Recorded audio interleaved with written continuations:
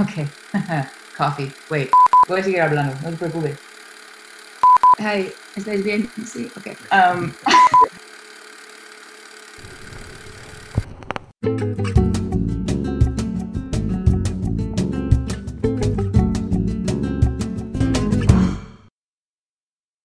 Hi, this is Tori Sparks, and welcome to the Metropolitan Culture Corner, which this week we're recording a special edition in quarantine, as all of Barcelona is under quarantine because of the coronavirus precaution measures.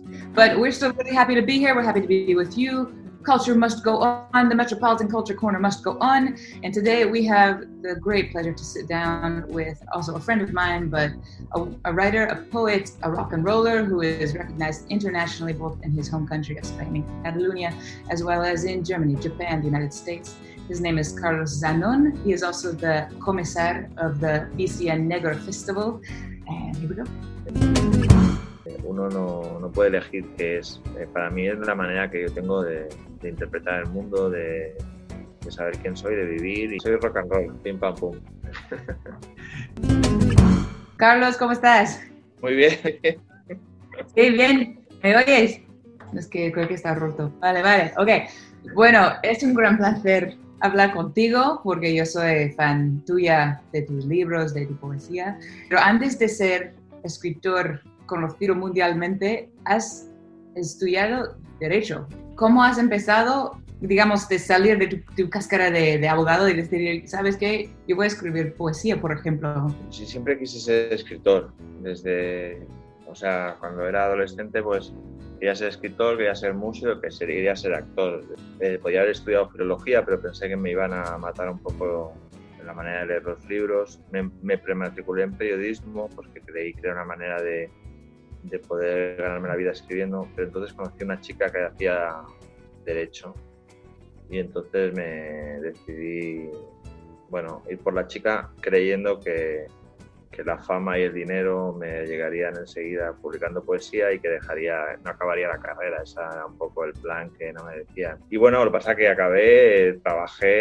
estuve trabajando de abogado porque realmente los planes tardaron muchísimo en llegar. Luego la elección fue dejar de ser abogado y dedicarme a escribir, ¿no? Que es una vocación. Para ti, ¿cuál es la diferencia entre, aunque sé que parece una pregunta un poco rara, ¿no? Porque a veces ni lo pensamos, pero escribir un libro ¿es como escribir una canción larga o es un proceso totalmente distinto? Para mí está todo muy relacionado. Yo empecé a escribir escuchando canciones. En mi casa no habían apenas libros, entonces yo escuchaba canciones en la radio. Entonces, para mí la música tiene mucho que ver. La literatura sin música no es literatura. Lo único que pasa es que escribir una novela es un trabajo que tiene más de artesano que de artista muchas veces, en el sentido de que tú te encargan de hacer un reloj y el reloj tiene que dar las horas. Luego el reloj puede ser de muchas maneras, puede ser muy sofisticado, muy sencillo, de muchos materiales, pero tiene que dar la hora. Si no da la hora es un objeto absurdo.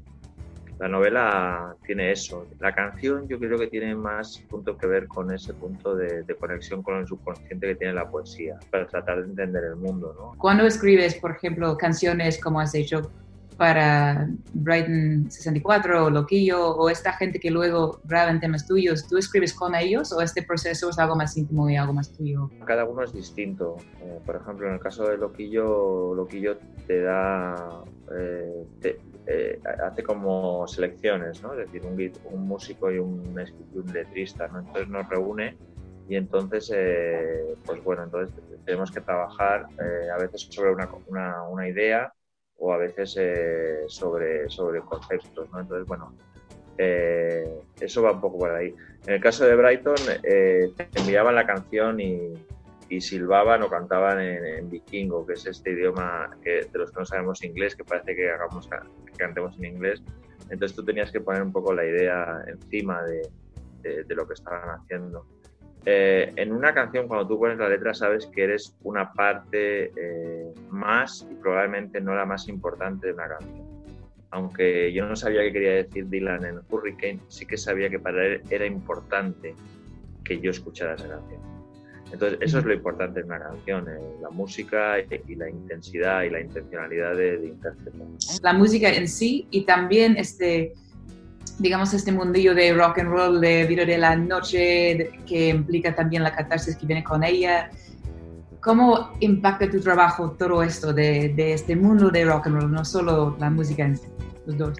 O sea, me gusta mucho esa idea de pillar el momento, de cogerlo, de la improvisación, esa idea de que no es tan importante cómo lo hagas, sino si ahí dentro hay un corazón, hay algo, hay un qué, ¿no? Es decir, da igual, que prefiero hacer algo imperfecto pero que lata a algo que sea un robot que no lo transmita. Eso es la música popular no deja de ser eso, que es una vocación que va en contra del mundo, es decir, sabes todo lo que tienes en contra, pero a pesar de eso no puedes evitarlo. Pero tú también te incluyes en esta categoría de gente que va un poco en contra de, digamos, de lo normal.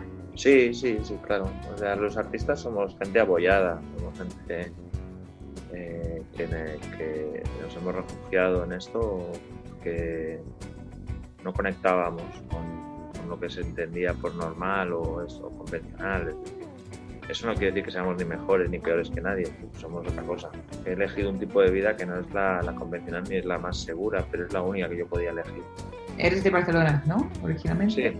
Es que Barcelona parece un personaje más casi en los libros, es que no es el fondo solo. Y no sé si eso es algo a propósito o solo que la ciudad es tan parte de ti que acaba siendo así. Cuando empecé a escribir no tuve la sensación de voy a escribir una novela sobre Barcelona o que se vea Barcelona. Barcelona es lo que conozco, es el hábitat. Una Barcelona es cómo nos relacionamos la gente en un determinado sitio. Una especie de tradición y lo que está pasando. Pero vamos, no soy un especialista en nada. Pero yo lo que creo que en mis libros sale y que en otros autores sale, es una mirada a Barcelona desde los barrios, desde fuera, ¿no? Desde una mirada de fuera hacia adentro y no de dentro hacia adentro. O sea, de cómo vivimos cuando nadie nos mira. Pero sí, la ciudad es un elemento más de las novelas, de las mías y de la novela negra en general. Hablando de esto, de la novela negra, por ejemplo, tus narradores, digamos, siempre son antihéroes, digamos, ¿no? Como también en tus poemas es como el sexo, el amor, la figura de la mujer, como casi hermosas diosas que un momento aman, otro momento lo odian porque se sentían rechazados. Viven una vida interna muy movida y muy pasional. Un título de uno de tus libros es Nadie ama a un hombre bueno, por ejemplo, y me parece que resume la perspectiva de algunos de estos personajes sobre sí mismos, ¿no? ¿Te importa contar la historia de los antihéroes específicamente o es lo que te sale?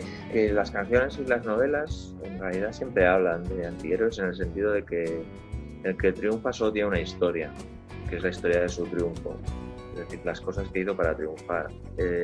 Los que no triunfan, que somos la mayoría, tenemos un montón de cosas que pudimos hacer y no hicimos, de caminos que no cogimos, de cosas a las que nos equivocamos, de personas a las que abandonamos y no teníamos que abandonar o al revés, ¿no? Entonces, todas eso son novelas, todas son canciones. Por eso parece que la figura del antihéroe es una constante. Que en mis novelas los personajes no son triunfadores, pero van en busca de algún tipo de redención, de algo que les cambie, ya sea un golpe de suerte, ya sea el amor, ya sea la posibilidad de cambiar algo. Que el otro no me interesa. O sea, por eso comisario del Festival Bestia Negra y todo, siempre hablan de ti como en inglés dirías the poster child, ¿no? De novela negra, que Carlos Zanón novela negra, pero tú te ves como el escritor de las novelas negras o no, porque sé que esta etiqueta es algo que te han puesto. Yo siempre he pensado que las etiquetas es una manera de cuando alguien entra en una librería sepa dónde encontrarte, ¿no? Entonces tampoco me agobio mucho porque además por mucho que hagas te ponen la etiqueta que quieren y ya está, ¿no? Ya que te ponen la etiqueta intentar ser de los mejores en la etiqueta, ¿no? Es un poco... Yo me considero un escritor con una determinada mirada y esa mirada a veces puede ser negra, en un sentido muy amplio. Nos hemos conocido en el mundillo de la música, claro. Luego a ir conociéndote a través de tu trabajo y espero que sigues haciendo lo que haces.